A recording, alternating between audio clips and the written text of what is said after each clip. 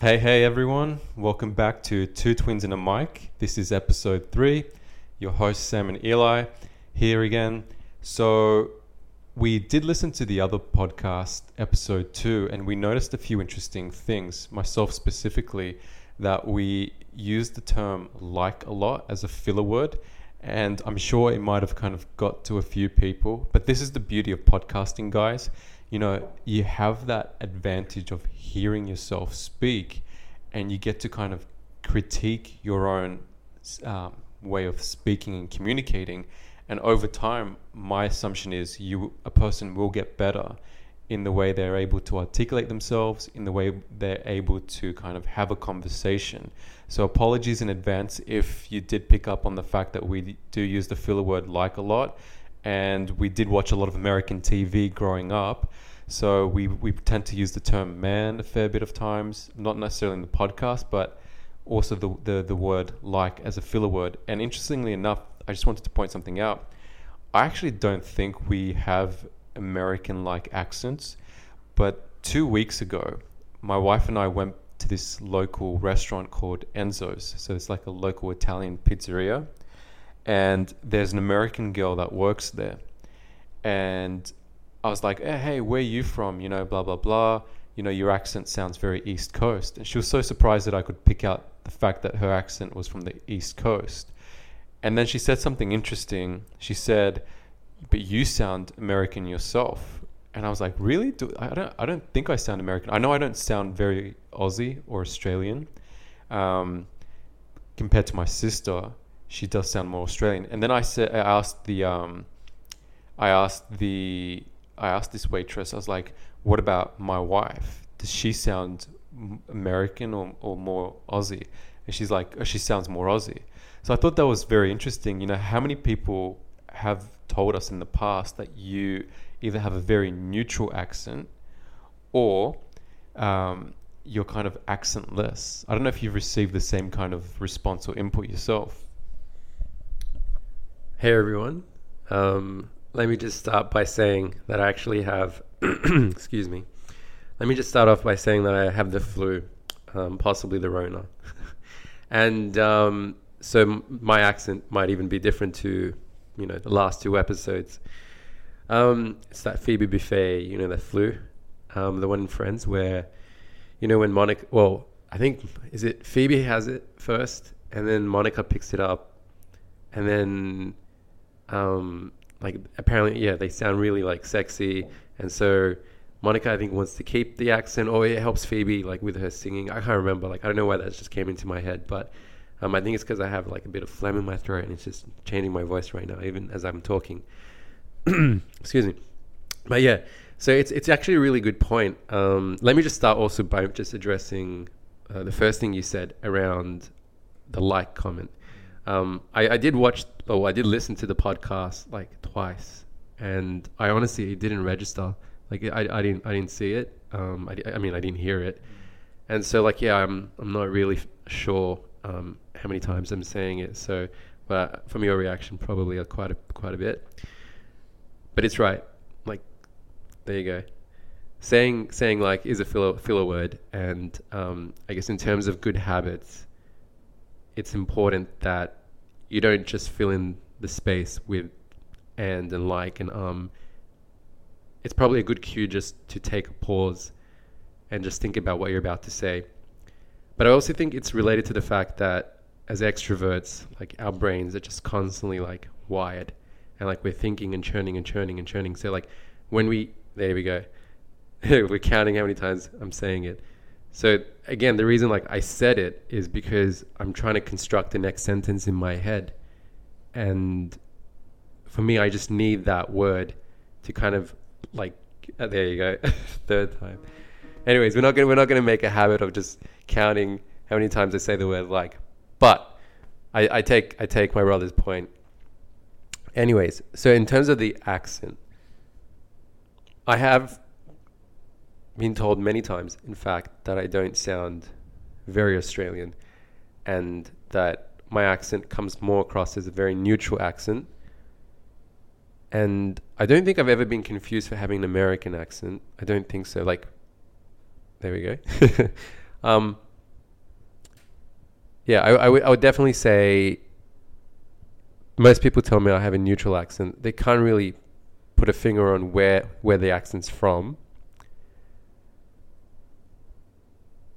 I'm just trying to think. East Coast. Like, how did you work out that she had an East Coast accent? Very good question. It was weird. Like, I don't really know how to explain it myself. Sometimes it's like my brain has kind of accumulated this repository of knowledge when it comes to certain, pictures and voices and accents and all of that. Maybe because I watch a lot of television and movies. So naturally, without actually being able to break it down, I was like straight away, that's an East Coast accent. Maybe over time I'll be able to kind of break it down further, but I just don't know. Like, that's the simple truth. I actually don't know. I was like, that's an East Coast accent. And she was so surprised because, like you said, what is an East Coast accent? And just to go back to what I raised earlier as well about, using filler words like a lot. It's weird. Like, everyone does it, when you hear Arabs talk on TV, they use this particular phrase, yani, which means like, a lot. So if you might if anyone watches Arabic television, not to say unless you're an Arabic speaker, but they do use those filler words. And I also was speaking to a colleague of mine at work, and she has she's part of a radio program, and she has a very clear voice. She speaks very well, but she's been doing radio for about 5 or 6 years, maybe even longer than that. And she's like, "What do you think of podcasting?" I was like, "It's great because you get to kind of hear yourself." I heard the last podcast twice, and initially I didn't pick up on the like. It was on maybe the third time. I was like, "Whoa, we do kind of use the filler word like a lot." And she was saying, "Isn't that amazing?" When I was discussing my kind of observations with her, she said, once you start hearing yourself speak, you start adjusting yourself over time in terms of your tonality, in terms of the words you use and how you think and when you speak. One thing that you and I have developed more recently is the ability to kind of let the other person finish their thought by passing the mic along to each other every time we're speaking, because that kind of forces us to listen while the other one's speaking. And I think the next thing we're kind of developing, guys, is our ability to keep a conversation flowing by adopting pauses and not feeling intimidated or awkward by letting there be a moment of silence, which is just us really thinking at the end of the day. And then, I'm surprised he said no one's ever said like you have an American-like accent, because I remember people maybe in the past saying it sounds a bit more American-like. I'm not saying we have American accents, but for whatever reason, it seems closer on the spectrum to being more American than it is to Australian. But maybe I'm wrong. That's what other people have said. I don't go about my life thinking I sound American, or I don't think you do the same thing either. But that's just the way I see it for now. My memory is pretty terrible. So especially lately, and it's probably related to the flu. So perhaps quite a few people have said it to me in the past. I know the only time that I feel like I sound very Australian is when I go overseas, and then it's at that point that I actually notice and realize I'm like, wow, like my accent is very Aussie. And I just, that's the only time in my mind that really registers. I just remember like us being in Dubai. I think it was about like 2000 and maybe 16 or something, so a while back, and we were meeting our cousins. I believe that like we were meeting at a restaurant, and I just remember like, there you go, it's all right. Now it's in my head, but I just remember talking, and then it's funny because they have American accents, right? And I just remember talking and just thinking to myself, damn, like I sound really, really Aussie. And even like Maya picked it up, and she was just like, like, you guys sound just so like, and it's funny because she wanted our accent she was just like essentially saying how amazing it is. And I was thinking in my head, I remember that moment, like, but you have an amazing accent. And she has that West Coast American California accent, which is really cool. It's just very like down to earth and chill. But what I have actually been told is sometimes that I come across a bit snobbish. And I wonder if that's related to the, like, in terms of the way, I know I'm saying like, and you keep looking at me, but whatever. It related to the way we speak. Like, because we have that neutral accent, it doesn't sound, I'm just being real here, it doesn't sound too like bummy. You know, we're just off the street. I'm in the sense bogany. And it doesn't sound, I guess, unrefined. Because the honest truth is, the Australian accent can come across as a bit unrefined in the sense, because you get really lazy with your words, and you slur and you drop the last few words, the tonality around the last few words. And so I wonder if anyone's ever said that to you. Now, I know in some instances, a person can come across as snobby because, just the way they carry themselves. Some people get intimidated, and it's just like there's no intention to be snobbish. It's just, I like to dress. I like to come across put together. So it's just interesting. What are your views on this? I've never had anyone think that I'm pretentious purely from the way I talk. I don't think we have a pretentious way of speaking, but I think I know what you're trying to say. You're trying to say, because we're not very much part of the norm in the way that we communicate, people think we're trying to stand out, or we think of ourselves in a very different way, in the sense like, I don't know, upper class, but in terms of people thinking that we're, a bit pretentious, that is something that's happened to me in the past, but not necessarily in a negative way. I feel like it can go in one of two ways. Either people can look at you and they think, wow, this guy is really full of himself, right? In a more intimidating kind of way, where they look at you and they see, you're quite presentable. You tend to walk with a pretty decent posture. You take care of your appearance. You have to look presentable. I think that kind of ties back to how we were raised, where our parents placed an emphasis on, making sure you leave the home with your face washed, your hair brushed, your clothing ironed, and you just look presentable. And then the other part kind of ties into our perfectionist attitudes or mindset, where we try to exercise as frequently as we can, look after our physiques. Not that we're ripped or anything like that, or overly muscular, we're not.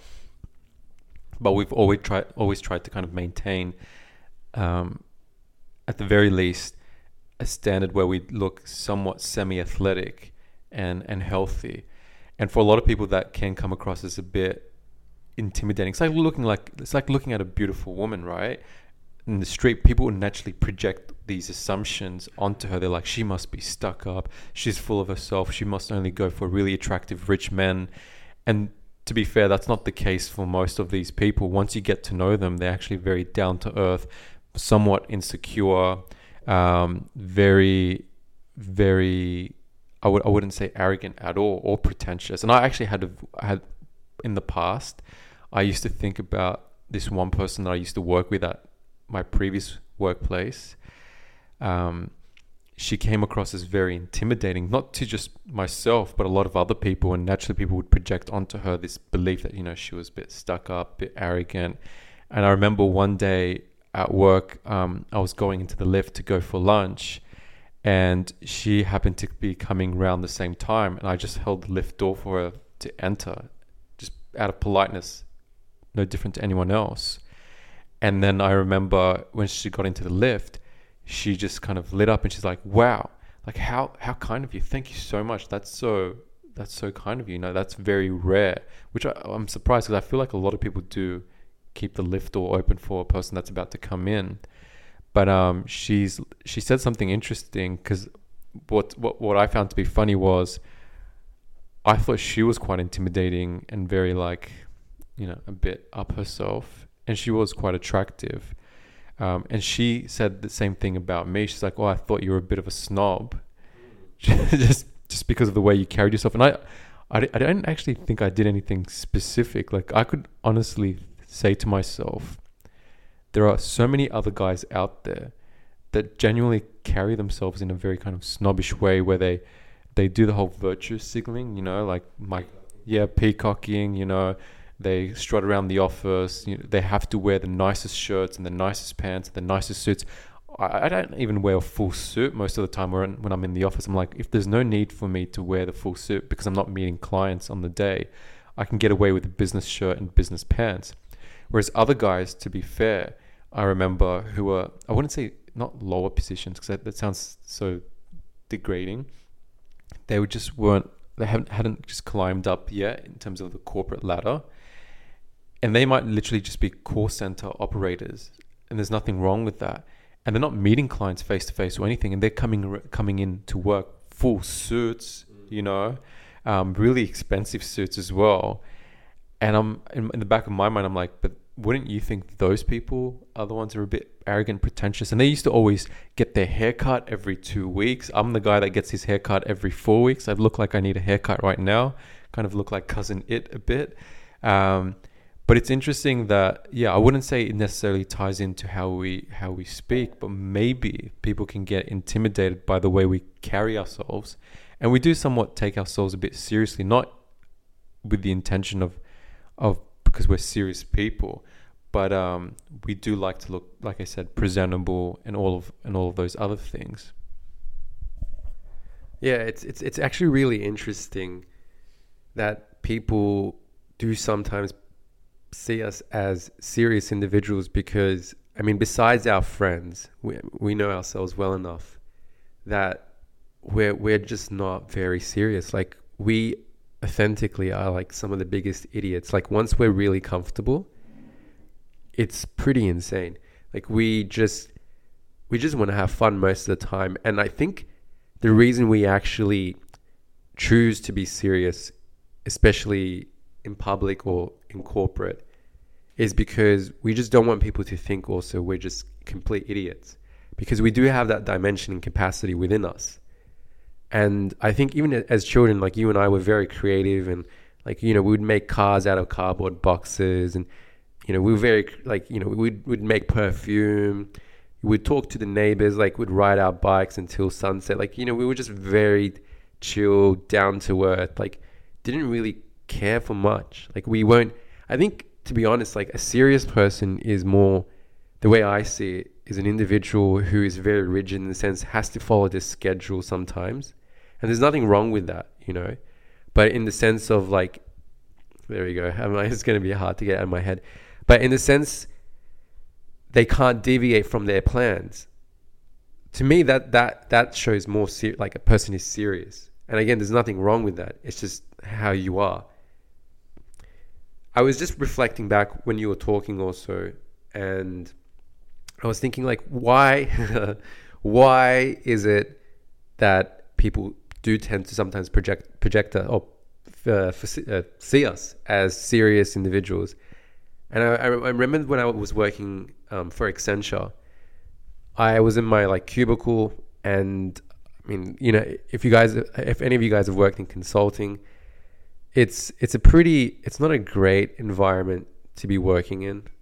You work crazy hours, and you don't really you're on multiple projects at any single point in time, and you're just pretty much a workhorse. And I remember just being on my desk and I'm typing, and then there you go. But there was this particular person, number of individuals walking around the office, and I take at least historically, I took my job very seriously. And I was thinking, that's because that's what's expected of me, and I'm getting paid a salary. Of course, I need to make sure I'm doing a good job. And we also had bonuses and whatnot. So, you wanna get your bonus at the end of the day. Anyways, so I remember this one, it was a couple of individuals. They approached my cubicle and they said, "Why are you so serious?" And I was thinking, but I'm working. Of course I'm going to be serious. I don't understand the nature of that question.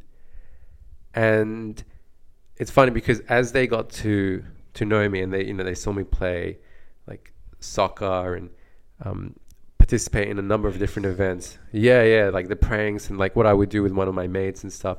They saw like who I truly was. But I remember asking, I think it was Danica, like I'm like, why did you think like you should? I think she made the comment, she's like, I thought you were like a snob, and I was like, why did you think that? And I think what she told me was, you just what did she say? Like you just, it's that word, like you're just so put together, like you just. And the other thing she said was, you don't really talk to anyone else, or you don't interact with a lot of people. And I was thinking to myself, like I'm a people person, I'm an extrovert, but I'm also highly selective about who I want to interact with. Energy is very limited. Like I'm not going to just waste my energy on everyone, right? And yeah, I was just thinking, well, I would interact with a person like her because she was a very nice person, very kind person, and fun person. But like, I didn't really want to interact with the others at work because our values didn't align. The type of people they were, it didn't really interest me. Like they were just really into gossip. I was just like, well, I don't really get any value from that. Like, they would always talk about The Bachelor and all this stuff. And I was like, I can't relate to that conversation. And I know they used to always invite me to like housewarmings and all this stuff. And, like I did go to a few of them, but I remember just being at those events and sitting there and thinking like, these individuals are quite boring. And they might be looking at me and thinking the same thing, that I'm boring and that but I'm just like, well, what are you actually like doing? It just seems so mindless to me, like most of you just got drunk and I just like, dancing or whatever. And the conversations are like very shallow. And I was thinking like, I always remember like being at those events thinking like, I just want to get out of here. And I'm not even an introvert. I'm just like, I just want to get out of here. Like this is so pointless, so useless. How do people live this way? And it's not coming from a place of snobbery. It's just like, it's more from the point of view that I want to be using my time for something that I find fun. And to get like real enjoyment for me is I need depth. I can't just operate in a shallow sphere. So yeah, like it's a very interesting topic. I don't think a lot of people might necessarily understand where we're coming from, but I also want to say that if it's funny because like I see massive also contradictions between how people perceive me in the past and even now, and like and the nickname that I have now is like Smiley, and like even like most people think I'm not a very, like at the academy that I go to for training, they just think, most people don't even know that I'm 31. They would say to me, I thought some people thought I was in high school. Others thought like I was in my early 20s. And they would not believe that I'm 31 because when I'm really comfortable in an environment, you really get the authentic version of me. And, again, I said earlier, like our friends have seen this. Like we are the type of people that will be getting arrested in Malaysia because, we've jumped the barriers. Yeah, it's just very interesting. I'm going to pass the mic because I feel like I've had it for quite a long time. No, I don't think you've had it for a long time. Actually, like what you were saying, I was listening quite very, very closely. Just to go back to the workplace, first of all, it's interesting that you say that, when you're in the workplace, people kind of think that you're more serious than what you actually are. Because I actually think when I'm in the workplace, probably people don't take me so seriously because I tend to be very very outgoing, very talkative at work. But I understand what you mean. Like initially at face value, people naturally think you're a bit standoffish and whatever. And I do wonder why. But say, for example, for me in the workplace, it takes me some time to kind of ease into a setting. Like some people, they just naturally, they go, right into the deep end. And it comes across, at least for me, it'll be a little bit so weird. It's like, how can you just give up so much energy so quickly without really knowing this setting pretty well? And what we do, I think, is we try to kind of, at least myself, we try to gauge each individual person. You're like, okay, with this person I can be like this, and with this person I can be like that. And the other thing I realized for myself over time was I actually think most people are actually quite serious at work, because when they enter the office, they take it so seriously, right? Where they're like, I have to focus on my job, purely on my job, right? Whereas the way I look at it, I'm like, you know what? I want to talk to my colleagues. I kind of want to mess around a bit. I want to joke around. You know, you want to feel like there's a very kind of communal, almost college-like environment. I'm not saying like you're turning it into college or something like school or frat, and you're like, you know, what's up, bro? You know, it's not like that, but definitely when you think about it, we spend half of our lives, at least, I'm sure, I mean, maybe it's a little bit less than that, but a good chunk of your life at work. And what I realized something interesting was, you know, people, when they go to work, they seem to just go to themselves, okay, you know, work is work, and then when you do have fun at work, it's at set points, being, you know, they're like, oh, we've got drinks after work, right? And then we can really let ourselves go and we can be our authentic selves. And I always found that weird. I'm like, why aren't you just your authentic self throughout the day? Why is it? It's like, oh no, we have to have like a workplace event, you know? And then they kind of force out their personalities. They're like, because now I'm getting drunk, I'm having alcohol, whatever, I can kind of loosen up. And then you see a side of people and you're like, really, is that how you are? But then as soon as the next day comes along and they go back into their typical work persona, they become very super professional and a bit, you know, serious and hyper focused. And I'm like, maybe that is a healthy kind of way of looking at your job.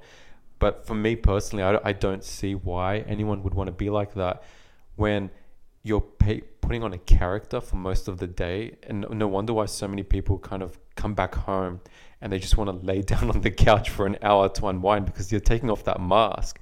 Whereas I think you and I, and I'll pass the mic in a second, we say to ourselves, you know what, initially there's that kind of period where you're dipping your toes in the water, just trying to get a feel for things. But then you say, this is my environment, you know, I want to have a good time. I want to joke around with people. I want to get to know people better. You know, I want to mess around a bit during the work day, not at these set periods where like, now it's the office Christmas party, you know, and now we're having like this themed event. So this is when you can kind of let loose. Why is that the case? Don't people find that exhausting? I just wanted to jump in. I think you said it really well. That's pretty much very close to how I think too. And I agree. Like, I didn't think about it until you just said it now, but like, you're right. People have, I think a lot of the reason people have imposter syndrome also is related to the fact that when it comes to their work, they know they're putting on a facade, a character, and it's very hard to hold that front when that's not truly who you are. And so if you're an individual who is not corporate, you know, doesn't really enjoy talking about, let's say, finance, doesn't, you know, want to put on a suit, whatever it is, and you have to play that character for like a good 8 hours or more, you know, when you come back home, of course you're going to be exhausted, because you've just been a person, you've just had to operate in a framework like for 8 hours, and that's not who you are. So you're constantly just thinking, okay, what would a person who's in, you know, banking do? You know, how would they speak? How would they interact? You know, how would they eat? How would they walk? How would they dress? It's exhausting. And it's funny, like, we're talking about this because I actually raised it with one of our friends last night. We were having dinner and we were waiting at, again, Enzo's. And there was a long queue. Obviously, a lot of people coming in trying to celebrate Mother's Day before, you know, today because it's cheaper or whatever. So there was a long queue. And like, I told him, oh man, who cares with this like word? But I told him, like, it's interesting because, like, let me set up the context here. So we're waiting in the queue. And his initial position is to start complaining about, he hates queues, by the way, he's a Gemini. So he's standing there with the rest of us, there's like 4 of us, and he's just like, oh, you know, the line's long, blah, blah, blah. Something about, you know, I think he said something along the lines of maybe the food's not going to be good. You know, then he was talking about there was one person servicing, like, essentially he was the host. You know, he was the guy trying to get everyone to a table, sort them out, all of this stuff. One guy, and there's just like lots and lots of people. So he can't obviously give his attention to just us. The rest of us are waiting patiently. He's making side comments, what kind of, so like sometimes how he can be, right? So again, we don't mind it because that's just his nature, who he is. But where I got really irritated was, so when the individual came to us, he completely flipped the script. He put on this whole show. Well, not just that individual. There was another waitress that came, and then he put on this whole facade of, I'm a nice guy, and starting to talk to her something about like the table and this, like he completely changed who he was. I was just thinking to myself, but just literally a couple of seconds ago, you were whinging and complaining about the service and this, and now you're like putting on this front of a nice guy. I'm, very charming. I'm very this.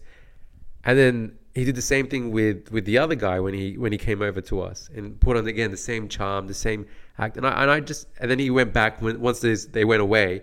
He was just talking to us and saying, like I think he was taking pride in the fact that like he can be very charming, whatever. So, and he's aware of this. I said it to him. So this is not me speaking behind my friend's back. Like I'm very upfront with my colleagues, and I said to him, colleagues, I'm very upfront with my friends, and I said to him, like that really annoyed me what you did there, because like you literally were just complaining and whinging and like talking about the service like a minute ago. And then you put on this whole facade and this whole character. And the reason I'm raising with him, because I'm trying to get him to just be more authentic. You're either, like, it's not to put it black and white, you're either this or that. But if you can't maintain a frame as an individual, a consistent frame in terms of your personality, then that for me makes me question who you are as an individual. Like, how can you be so, I mean, people can be multifaceted, but to me, that came across as a bit two-faced. It came across as very disingenuous, and it really triggered me, and it really annoyed me, because you started to put on a persona to try to get them to like you, even though that's not who you were, and you were talking behind their back. How do you sit there comfortably with yourself, playing nice with a person you were just talking about? Like, to me, in my head, I just couldn't register it. Yeah, no, I kind of get what you're saying. And to be fair, just to cut the guy some slack, you did mention he is a Gemini, and I know a lot of people don't believe in this, but they have kind of that duality when it comes to personalities. The twins. Sometimes you don't know what you're getting, and that's just playing things lightly. But it's not just him, to be fair. And and I get the point you're trying to make. A lot of people are like that, and a lot of people are like that in life, where essentially, because we do want to kind of be liked and have people validate and approve of us, we kind of switch between, our true self, our true authentic selves, and what is more palatable to the world around us. So there's people out there who don't necessarily switch, and they're kind of consistent. And the truth is, a lot of those people kind of get cast aside by society, notwithstanding the fact that they are consistent, but they're not like switching their behavior, or kind of adjusting it to each individual, because they're like, if I do this person will like me. If I say this person will like me. But I get the underlying message that you're trying to make, which is, this is incredibly exhausting because you're not being yourself. And say, for example, if you are a person who values, efficiency and speed, and you don't like waiting in queues and all that, you should just be consistent. You don't have to, on the one hand, say, I hate lines. This is inefficient. This is not going to be good. And then all of a sudden you kind of flip the script, because the people around you then get confused, and then they'll be like, but wait a second, like maybe subconsciously they're thinking to themselves, how can we trust you as a person when you're not really authentic, because you're putting on this mask? And a lot of people probably face the same issues where, they might, let's say, for example, they're married, right? And let's take the example of a husband, behind closed doors, they could be quite aggressive, short-tempered, impulsive, quick to anger, and all of this other stuff. But as soon as they step into the office on a Monday morning, and Jenny at reception welcomes them with a, how's your weekend? Hope you have a good day. They're the most charming, eloquent, patient, understanding human beings out there, because it's almost, they understand that social contract where like you might be able to get away with that kind of behavior at home. And to be fair, I don't think you really can, because I think a lot of people that do behave in that particular way will face consequences much later down the track, because not everyone is willing to accept that behavior for a prolonged period. But, we do make concessions for the people we love and the people around us. But into the outside world, there's that implied social contract where like that kind of behavior isn't acceptable, and subconsciously they know that. So they have to put on the mask where they say to themselves, okay, to be approved by society, I have to be more pleasant. Or maybe it's not even like that implied social contract. Maybe they don't really have a strong sense of self, and they kind of oscillate between these different personalities because they themselves are very confused people. And they think to themselves, if I truly voice what's on my mind, people aren't going to like me, and I need people to like me. It's the same thing like when people go into the office and, they dress in a very corporate kind of identical fashion. The truth is, I don't think most companies have a very clear dress code. A lot of it is somewhat implied. So on, Monday, all the guys in the corporate world, at least in finance, they pull out their navy blue suits with their white shirts and either their black or brown shoes. And then, throughout the week, they might alternate between a blue shirt and a white shirt. There's no real like originality. There's no real creativity. People don't truly express themselves. And I feel like that's why when they go home or when they're alone or around their close friends, those frustrations really come through, and it might be surprising to some people, but they've always been frustrated like that because they've suppressed who they truly are, because they're trying to fit into this mold so that they can be approved by society. And there's that concept of the sigma male. So people might be aware of like alphas, betas, and there's sigmas. Sigmas are those people in life who they kind of understand the rules, and they're not rude or anything, but they're like, I'm not going to follow something for the sake of it. I'm going to be my authentic self, and I'm going to go about life doing what I know is right and what I'm comfortable with. And if people like that, great. If people don't like that, I'm not going to basically change who I am, assuming that you're not hurting anyone in the process or being rude or anything like that. And I feel like there's definitely a lack of sigmas because most people are either betas or want to be alphas. And I'm not saying because alphas themselves, they want to be approved by their pack. But people in this case, guys, aren't necessarily very sure of themselves. So they kind of oscillate between these different extremes. But I understand what you're saying. Like it's better to be consistent about who you are and what you like and what you don't like. And because consistency breeds certainty, and people at a subconscious level want to know who you are. They're like, okay, I can trust this person. Even if you say to someone like, I'm a person with low frustration tolerance, you're like, great, and you're consistent about it. They're like, we know what your business is. But if you're showing this other face to people, they're like, wait a second, can I trust you? Are you actually who you say you are? How do I know that you're not sometimes faking your reactions or the way you communicate and all of this stuff around me? It creates a lot of confusion, if that makes sense. I know I waffled on a little bit, trying to externalize my thoughts, but I'll let you kind of take it from here. No, I honestly don't even think you were waffling. Like, it's funny how we have these perceptions about ourselves when we're speaking, in terms of we all think like what I'm saying isn't really making much sense, or it's like I'm waffling or whatever. It's because for the person on the other end, you're like, no, it's actually I'm interested in what you're saying, and your way of thinking. Yeah, it's different, like, or it's the same, and it's you're able just to externalize what I was actually thinking or what I couldn't put words to.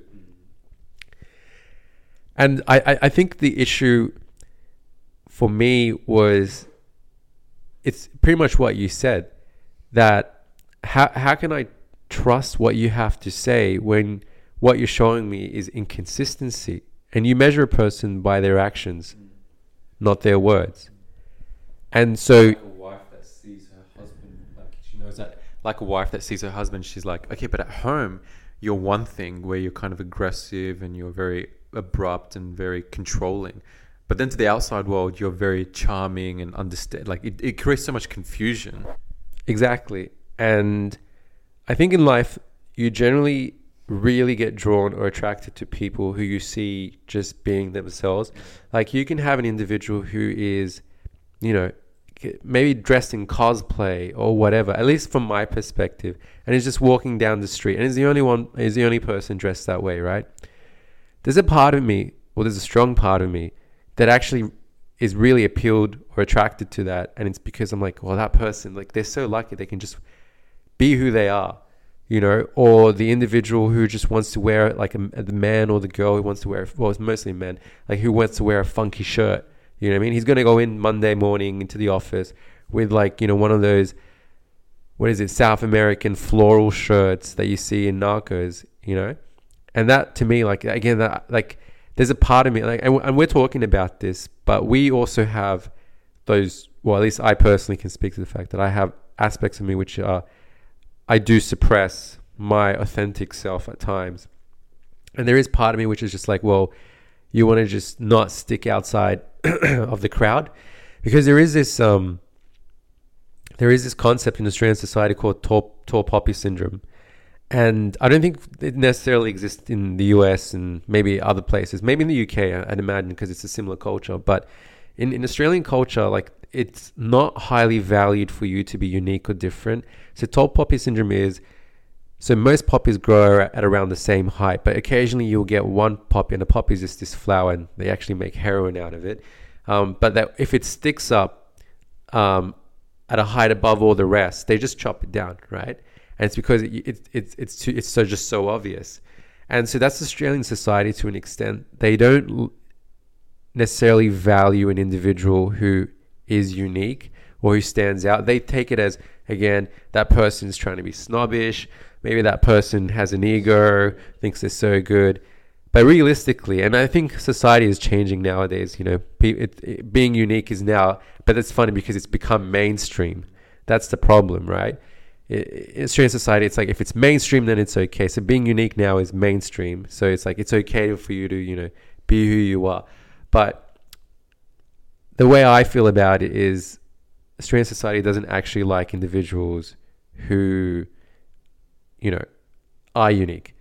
And yeah, I just want to go back to talking about the situation with my friend. And it's funny because, like what you were saying earlier, because he actually even acknowledged that he has opinions that he has to hold back because he's afraid that people won't understand. So if he shared what he was actually thinking, that it would be misinterpreted.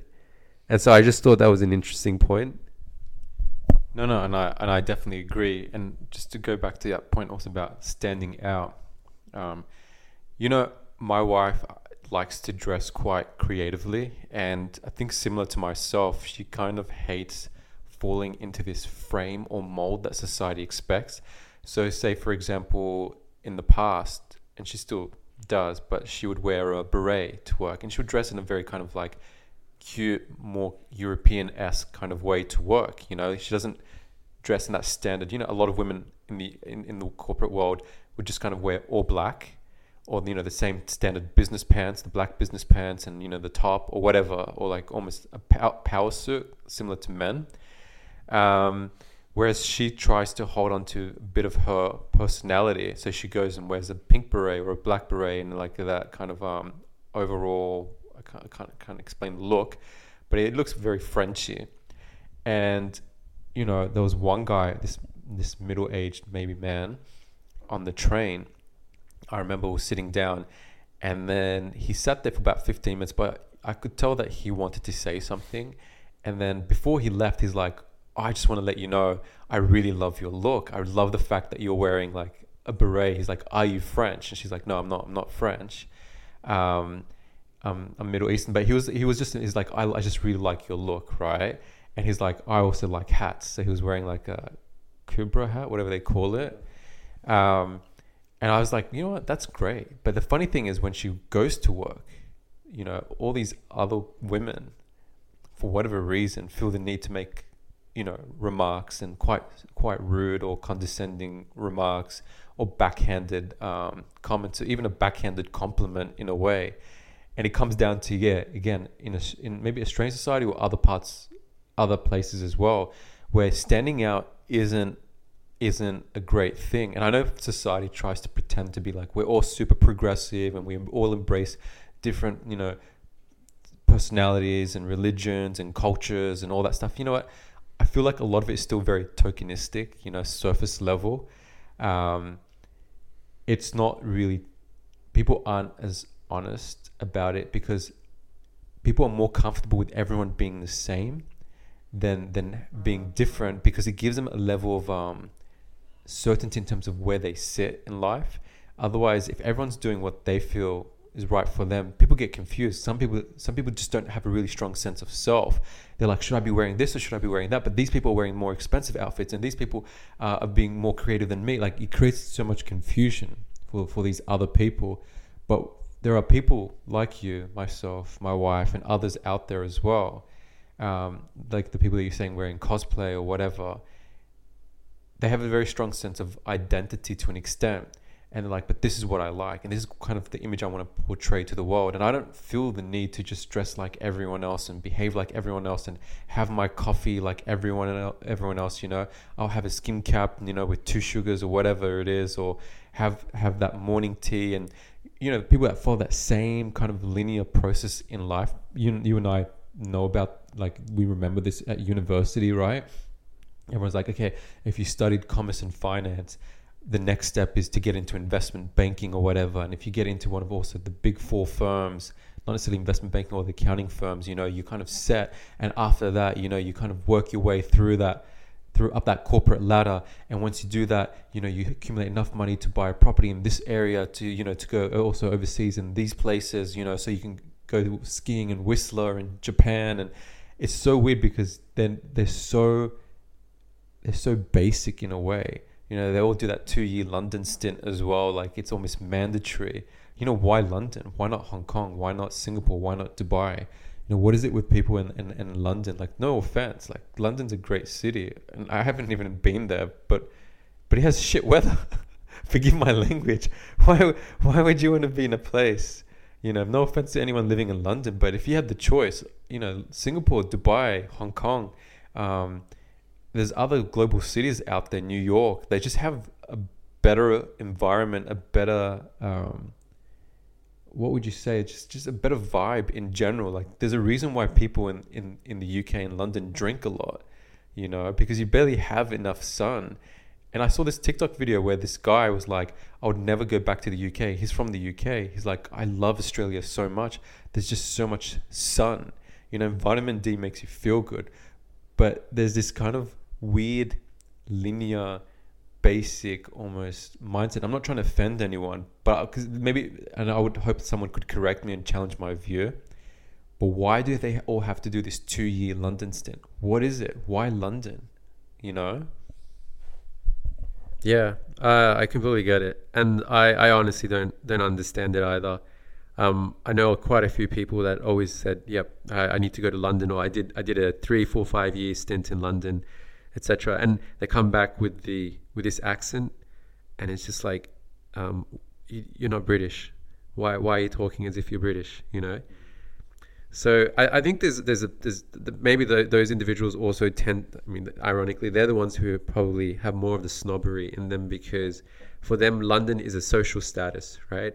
So it's like, yeah, I was at London, and I went to Oxford, and I studied London School of Economics, and um, I work for Barclays Bank. yeah, Barclays Bank, and it's high society. I was living in Kensington and all of this stuff, and yeah, they tend to be, honestly, not to be offensive towards anyone, but like the North Shore style kids. And I remember like us being in law school, and our first reaction when we would hear them speak was just like, so a lot of them would say the word chance and surely and dance, and was it the way they said your name was Sam? Yeah, and I just remember like what I mean. My brother and I were from Western Sydney.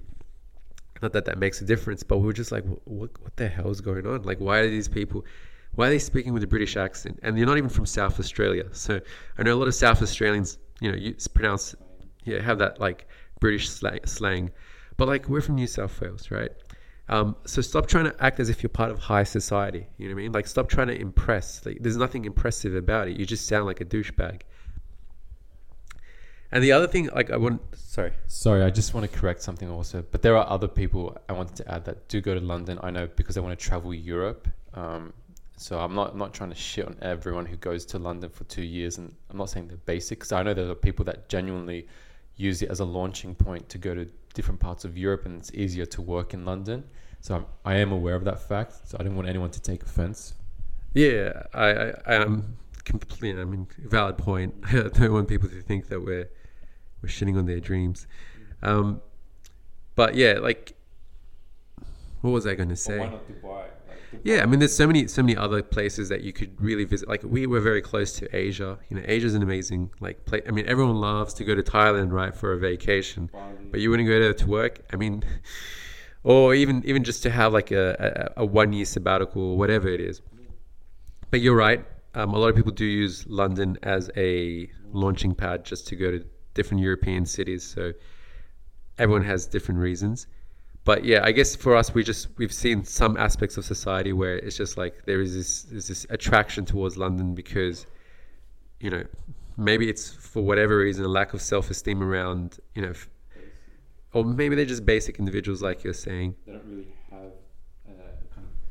don't really have like their own creative, unique thoughts and dreams. Let's be honest. Like, a lot of people would watch TV, and they could easily be swayed by a program where they go, come to I don't know, Kazakhstan. Not that there's anything wrong with Kazakhstan, but like they could easily have their thoughts manipulated in a way or modified, rather than them saying to themselves, I've always had this kind of desire to go to wherever and have this experience, and it's completely unique because they've done some sort of research, or they have a particular thing that they really enjoy in life. Whereas a lot of people follow the herd, right? And if the herd says it's popular to wear, Air Jordans, then they all go wear Air Jordans. And if the herd says to them, you don't want to work in some place like Dubai, this is like, it's weird, it's not really popular, it's a Middle Eastern country, blah, blah, blah. Even though I would say it's very similar in some capacity to London, and a lot of expats in Dubai are from London, and it was pretty much built or kind of the path they followed in terms of growth was dictated by British people. But it's just weird how people kind of fixate on certain things because that's what, society tells them. Say, for example, people from Western Sydney, right? I mean, Western Sydney is great.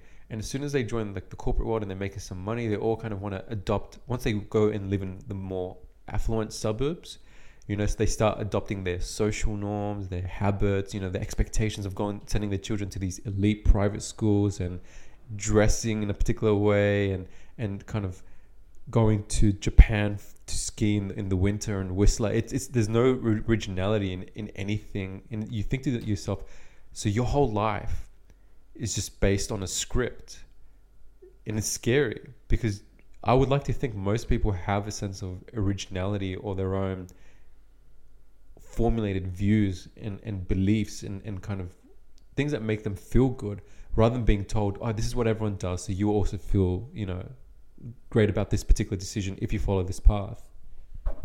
Yeah, I completely agree. Like, for me, I remember I think I visited Japan 6 times. and it's because it just really, really appealed to me. And I think if you're an individual and you suddenly realize like you have a passion for a place, because I mean, for me, I just love the energy of Japan, and obviously the respect, and just the fact that there's so many different layers and aspects, to the Japanese culture and just the cities. For me, like that really drew me in. And I think what you get with London, and again, we haven't been there, but it's a bit of a monoculture. The way I feel like London's really going to be no different to Sydney. It's what's so different. Anyways, I just wanted to also make a point about I don't want it to come across as if like we know ourselves so well that we're so unique. It's like no, that's not the case. There's a big part of me who, like, where I'm still trying to learn and understand who I am, what I like, what I don't like. I mean, I sometimes will join the herd mentality in terms of if there's something that's trending and that's popular, sometimes I'll jump on. I'm a TikTok guy, so like I like to see what's happening out there, and if it appeals to me, sometimes I'll be like, yeah, sure, I'm gonna jump on that trend. So yeah, I don't want anyone to think that we're just this super unique individuals. No. Like we're on this journey of trying to figure ourselves out, because for a long time, I guess I would say also we were really living in the shadow of our parents in terms of who they wanted us to be. So we weren't really in our full element. But it's funny because like as twins, we can pretty much read each other and read each other's minds. When we would be watching a TV program or we would see somebody wearing a funky shirt, like we both would look at each other and we're both thinking the same thing. Like remember that time we were coming out of the cinema and there was this guy wearing this really cool funky shirt, and it's just you were on the top of the escalator, maybe I was on the bottom of the escalator, I can't even remember. But we both happened to just turn around and look at each other because, again, there was a part of us that's just like, I wish I was the guy wearing that shirt, And sometimes we do it, but generally we do that when we're overseas. Like if you remember in Indonesia, I bought the batik shirt, and I think I bought 3, and it's like super colorful, super bright, and I was just wearing it everywhere because I'm just like, yeah, like this is who I am. Like I love this. So I can see that we're approaching we're going to extend it for another 10 minutes. Yeah. I just want to extend. I know we're about to hit 1 hour, guys, but actually there was an interesting conversation that I wanted to have. So Eli's been working a lot recently, and today, he was kind of stuck at his desk. It's a weekend, it's a Sunday, and it got us thinking about, a bit about life, work. Why do we work so hard? What's the purpose behind all of this? And I just wanted him to kind of touch on that a little bit and what he was thinking today. Yeah, today was an interesting day. So I would have preferred to spend my day out in the sun today, especially considering that it's going to be raining tomorrow. But instead, I was, pretty much chained down to my desk, having to complete this deliverable, which is due tomorrow. And I will probably, after this podcast, still have to, go back home and complete the rest of it. But the reason it got us thinking is because in the past, I would say I was a person who really put a heavy priority and focus on his job and on his work, to the point where I was sacrificing a lot of my personal life because I was, trying to just, go up the corporate ladder. I thought to myself, like, this is what I'm supposed to be doing. You know what I mean? Like, this is what life's about. Like, you get a corporate job, you're supposed to be working long hours. You need to make a lot of money. So like you said, you can then, buy a house and then an investment property. And then, you can also travel. And then, you can have a fancy car and, fancy clothes and fancy.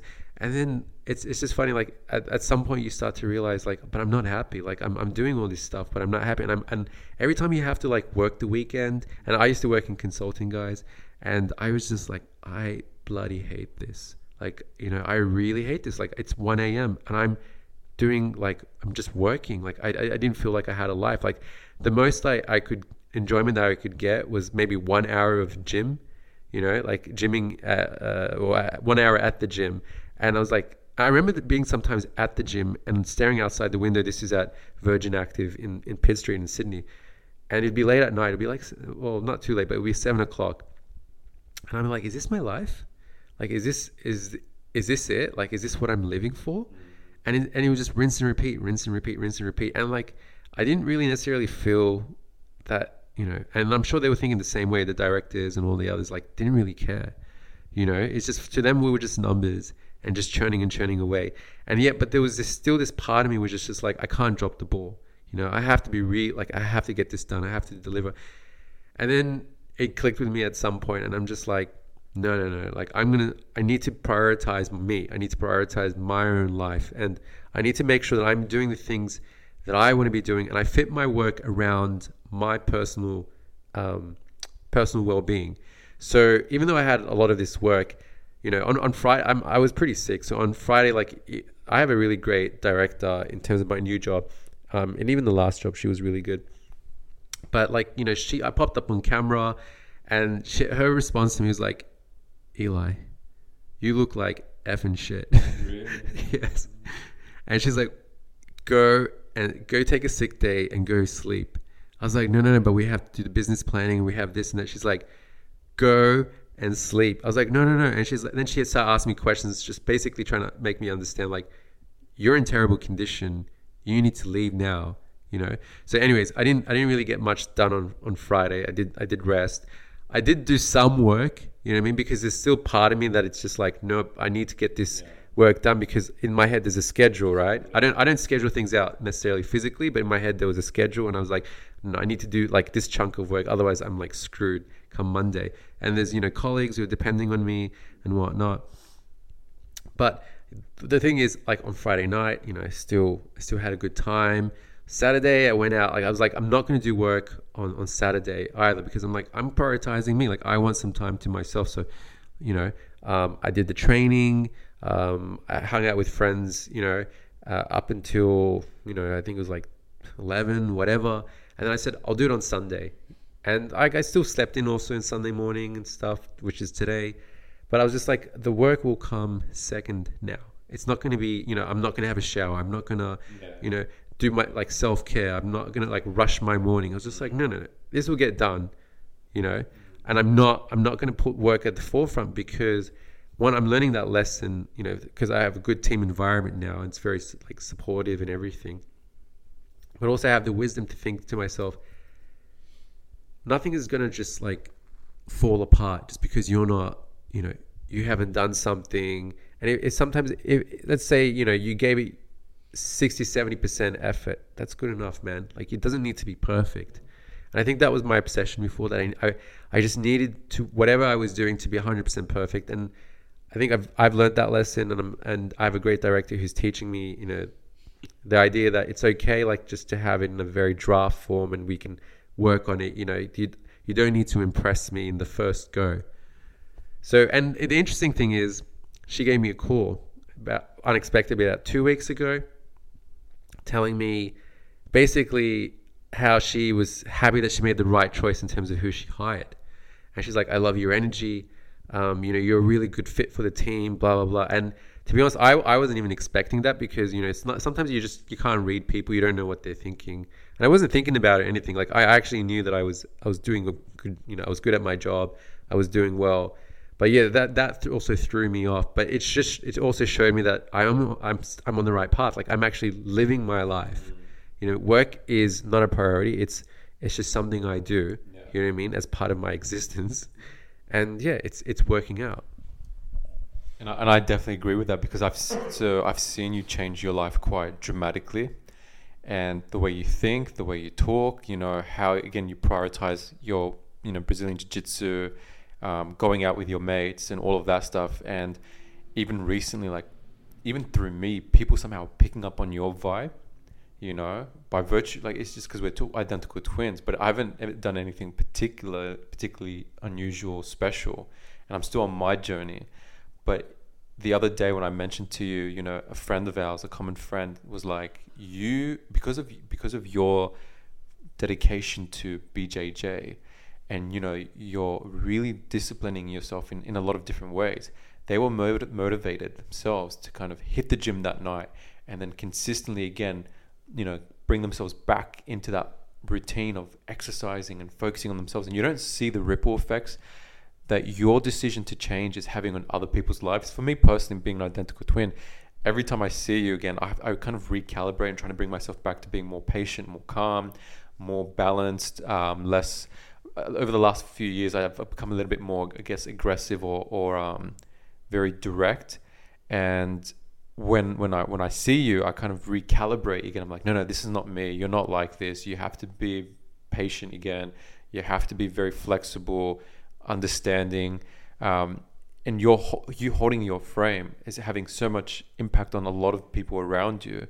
And even today, I think when you came downstairs and I saw you in your Cabrakai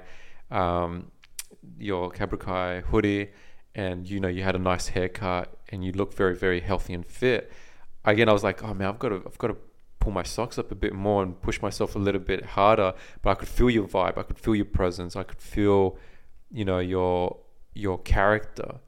And again, I'm not saying it in a very arrogant way or like trying to beat your drum or anything like that. But when a person works on themselves, guys, it's very obvious. And when people start raising their energy, that person naturally becomes more attractive, or their value seems to go up. And you're not doing it with the intention of trying to impress anyone. You went through a very difficult point in your life, and you wanted to build yourself up, and it's so obvious because you said, I'm going to do this for myself, and sometimes a lot of people, when they try to change themselves, it's because they're trying to impress others. But when you're doing it for yourself, your vibrational, your frequency, I know this might seem a bit esoteric, but it's so obvious. There's this, it's almost like a gravitational pull, and it's bringing all these other people around you. And so when you said your manager was saying to you, I'm really glad that I hired you, I'm not even surprised about that. I've heard other compliments and all that stuff. Not that we're going to sit here and lay them all out, but yeah, because you're choosing to prioritize yourself, choosing to prioritize, your well-being and your health, and everything kind of just naturally seems to fall in place. So even when your own manager's saying to you, go and take some time to yourself, focus on your own health, because you're already doing a great job, and by you consistently, focusing on your well-being and your state of mind, it all just kind of filters through the rest of your life. And I really liked hearing that. So again, this whole concept of, your life shouldn't revolve around your work, but rather your work should revolve around your life. And it's another thing I realized, it's very scary when you think about it. And I'm not sure if everyone else has had this thought before. A lot of us kind of get frightened, or we're very, very much on edge because we only have one source of income. And I think the other day I saw something where a person was posting and saying, you should have 7 sources of income. It's not to say like you're meant to be making $1 million from each one or $100,000 from each one. But if you have multiple sources of income in life, you don't have to worry if you lose that one other source, because you have 6 other sources.